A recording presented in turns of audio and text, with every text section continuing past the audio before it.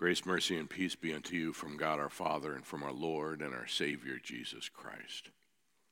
The text for today is from Luke 12. It's the gospel lesson that I read just a minute ago. And before I have you sit down, let me tell you just what happened. Anytime we have a doxology, Father, Son, Holy Spirit, in a verse, we stand out of respect. Actually, I missed the cue and the choir got it right. Please be seated.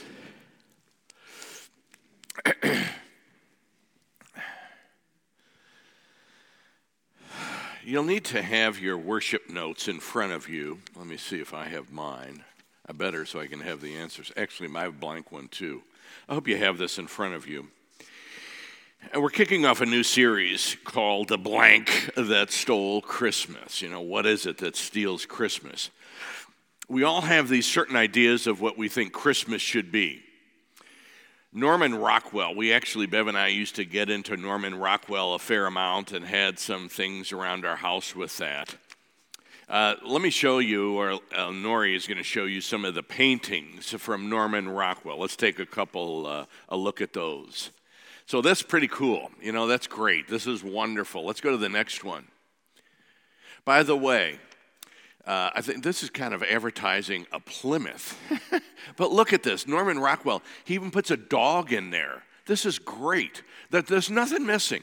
However, I got to tell you something. I think a lot of times our Christmases end up like this. Let's take a look at a couple more. Yeah, at the top, and sitting on the ladder, and twisted, and one more. Hold on tightly to his belt.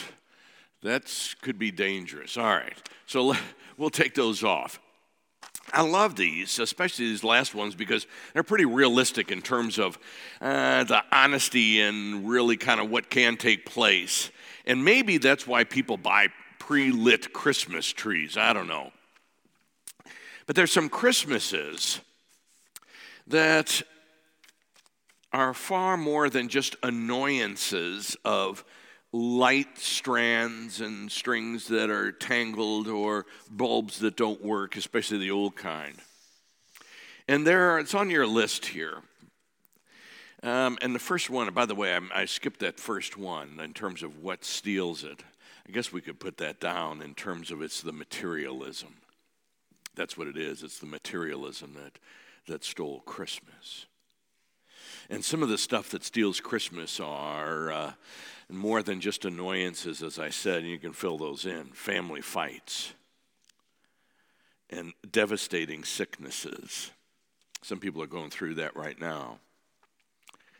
And job loss. Actually, one of our neighbors right next door to us lost his job. Or I think about Kathleen Thomerson, life loss. So in this series, as we take a look at these this month, we're going to talk pretty candidly and openly about some of the things that frequently steal Christmas. And then we need to also put in there that it doesn't have to be that way. And as I said, the fill in the blank today is the materialism that stole Christmas. I wonder if you've ever watched like a movie, and at the end of the movie, you're sitting there kind of still staring at the screen. It can be at the movie theater, or a lot of people just watch movies at home right now with all of the options that people have. And you stare at the screen, and you've got just a real short question. Is that all? Is that all? A lot of us have a pretty decent filter in terms of not saying that out loud, at least not right away. But there's some thoughts that we do have in terms of, is that all? And that's in terms of, like, do you remember your paycheck, your first paycheck? For some of us, it's a long time ago. But that first paycheck, and you look at it and you go, is that all? Or you take a look at, like, the tax refund that you'll maybe be getting this year. You go, well, like, is that all? Or like I said, you know, you go to a movie or you sit there in your living room or your family room and you go, is that all? You know, I think that for us, and I'm going to make this jump here now to our theme, I think that this whole business of materialism is something to which we can all fall prey. And Jesus is going to talk to us about some of the dangers that are associated with that. And then how it is that we can get away from that, I think, that pretty tight grip that gets hold of us every once in a while. So Jesus, the setup, and this is that Luke passage. Jesus is talking to his disciples. And around his disciples, I'm guessing they're pretty close by, and around them and these other circles of people around Jesus is this pretty big crowd. And this crowd kind of gets tired of waiting for Jesus to finish up what he's talking about. And they have their own agenda, and so they start asking questions. And someone in the crowd says to him, "Teacher, tell my brother to divide the inheritance with me." That comes right out of Scripture. Tell my brother to do that. You see, Jesus has been talking about some other things. He's been talking about the last days, satanic attacks, the pounding from the devil. And then he's also talking about how it is that when we confess, when we say, yep, I believe in Jesus, I believe in Christ, how that can kind of lead to some persecution and ostracization. By the way, that's not unlike today. And the crowd, though, gets kind of like, they're not ready to turn on Jesus, but it's like, okay, that's fine, Jesus. That's a good topic stuff. That's all good, and I'm sure we can kind of put that away for something. But how about something for like right now, for today? And the question that this man has in terms of inheritance is really that firstborn stuff. That stuff of how do you divide the stuff that comes down from one generation to the next, and the firstborn gets the deal. He's the one that gets it in that day. He's the one that gets this big old pot. He's the guy that gets the farm. And then he decides who else in the family gets what. And the guy's brother says, this isn't fair. This is not the way it should be. I've seen that happen. I remember distinctly pulling into a funeral home parking lot. I was going to do a funeral, obviously. And before I even hit the latch for the car to pull it open, the car door, somebody is standing this far from my door. I'm going, I can't even open the door. You got to scoot back a little bit. So I opened the door, and before I got out, the person said, "Go in there, Pastor, and tell my sister that she's not being fair about the inheritance." Wow.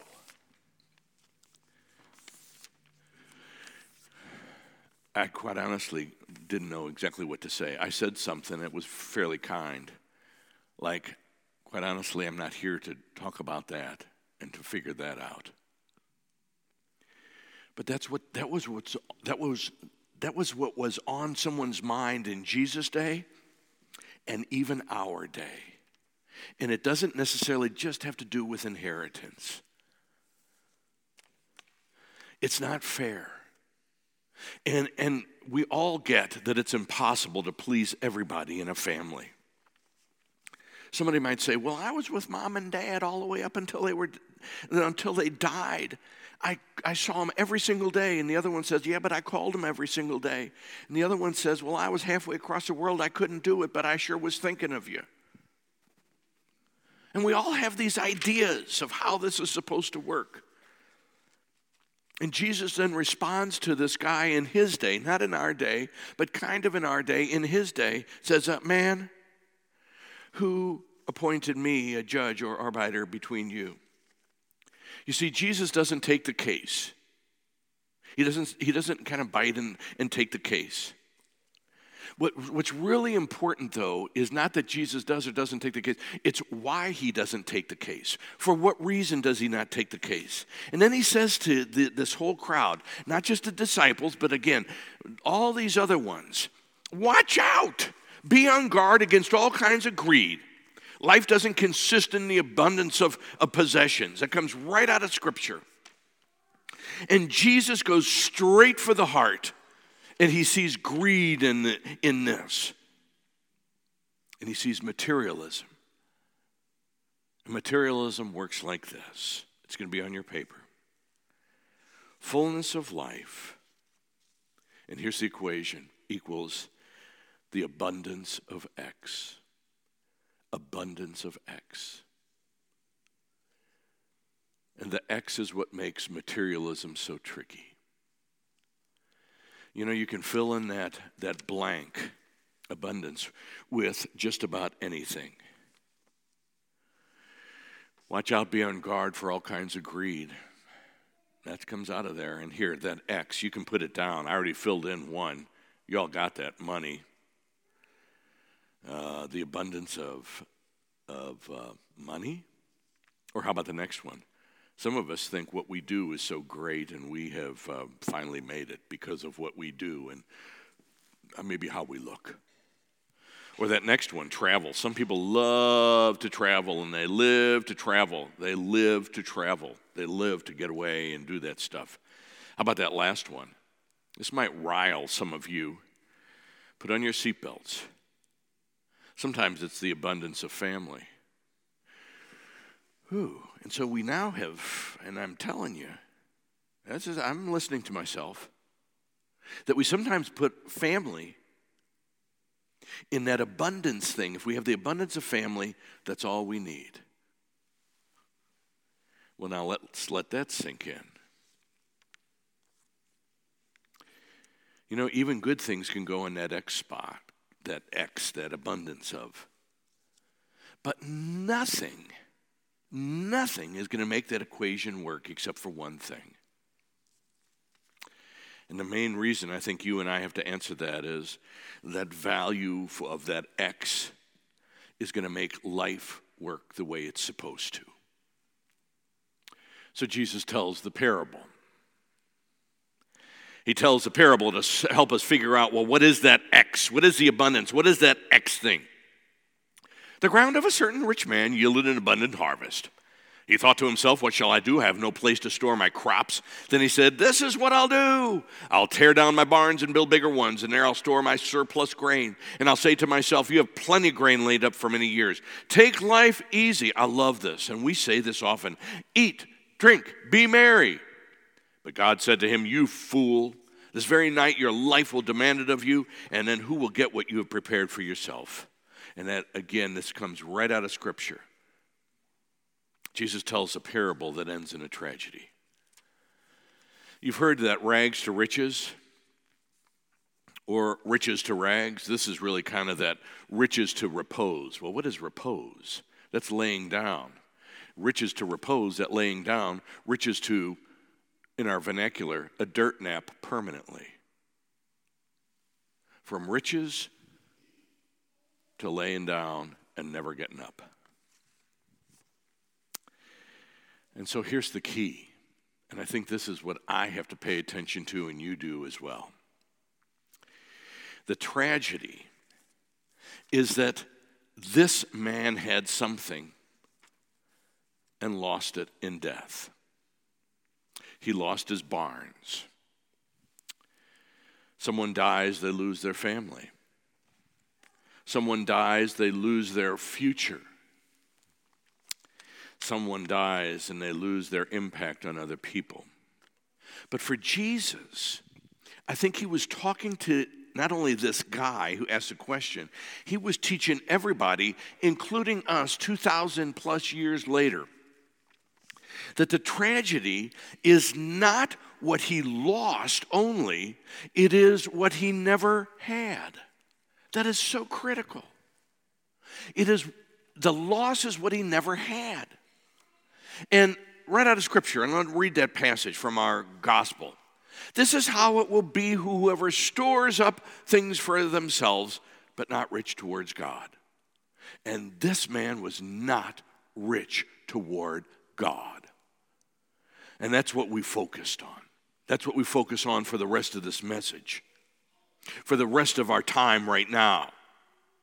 How to be rich toward God. And being rich toward God sometimes doesn't sound very practical for us. We just got our tax bill.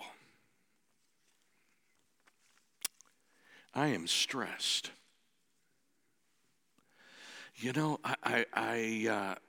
Christmas is coming, and we want to be generous with lots of people. I've got bills to pay, and I am so stressed. I am so stressed, we might say. And we don't even have big barns. By the way, I get all of the things that we say, give or take. And Jesus isn't giving us some financial plan. It's not like this financial seminar that we're going to this morning. Instead, he's given us a perspective, a way to look at things, how to be rich toward God and not have to worry. The man in the story wasn't worried because his crops had come in. He thought to himself, and there's that phrase, take life easy, eat, drink, and be merry. But the foolproof plan reveals how foolish he was. Here's I think, a key paragraph for us. If you have nothing to worry about because you feel like you have planned well and the future is guaranteed, you should be worried. I hardly ever use that word, but I'll use it this morning. You should be worried if you think you have everything planned out to the nth degree. So if you feel, though, like you have everything to worry about because you can't figure out the future, well, you shouldn't be worried. It's kind of that thing, if we feel like we've got it all done, we've got it figured out, it's all laid out, I think you and I need to be worried. But if we can't figure it out, and we'll get to what do we do if we can't figure it out? If we can't figure it out, I don't think we need to be worried. Because here it comes right out of Scripture. This comes from Matthew. Therefore, I tell you, do not worry about your life, whatever you'll eat or drink, or your body, what you wear. Is not life more than food, and the body more than clothes? Look at the birds of the air. They do not sow or reap or store away in barns, and yet your heavenly Father feeds them. Are you not much more valuable than they?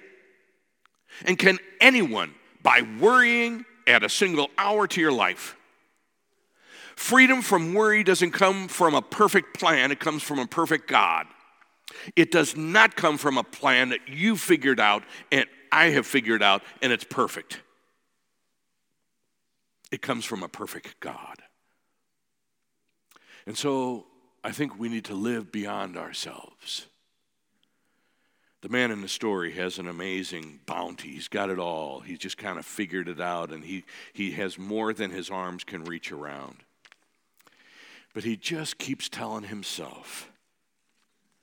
He tells himself, I'll say to myself, I will do this for myself. And he doesn't even put God in that story. The tragedy is not about him. It's about him and what he had collected. It's about what he didn't have in this connection with God. He didn't have the connection with God. It makes me think about Larry. Larry, that's you over here. In case if you're not awake now, you're awake now. I mean, if you weren't awake, you're awake now. So Larry, I'm going to point at you, and it's because of you. I think about you and your missionaries who go down to Guatemala, and we heard about you last week. And I think about how sometimes when we go and we see, and people who go and serve at Church Under the Bridge, and people who go and serve at the Burke Center, and people who then serve in whatever capacity they can, and serving other people. And the miracles of that has to do with being able to see what people don't have, and yet the joy and the happiness that they have. And it's not about how they reach their arms around things. When Jesus saw the crowd that is asking those types of questions, he had compassion on them because they were harassed and helpless, like a sheep without a shepherd.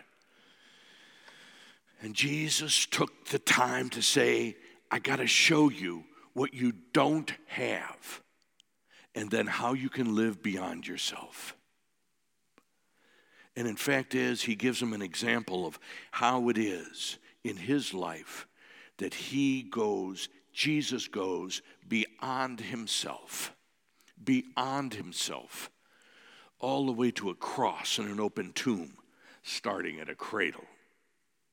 To be a servant and have this attitude of, how can I save humanity? You know, not only does the rich man never mention others, as I said, he never mentions God. You know, if I had to guess, he's probably Jewish. Eat, drink, and be merry. That's a quotation from Ecclesiastes. That's not made up. It comes out of the Bible in the Old Testament. This guy probably knew his Bible. But the Bible probably didn't have much of an effect on him. By the way, when I say the Bible didn't have much of an effect on him, I'll look around at the choir and the rest of you and me. Because I think sometimes that happens to us. We know the Bible. We can quote some of the stuff. But sometimes it just doesn't change our views. It doesn't change our views on money, on relationships, and sometimes life. And that's why I think Jesus wants us to think bigger. Bigger.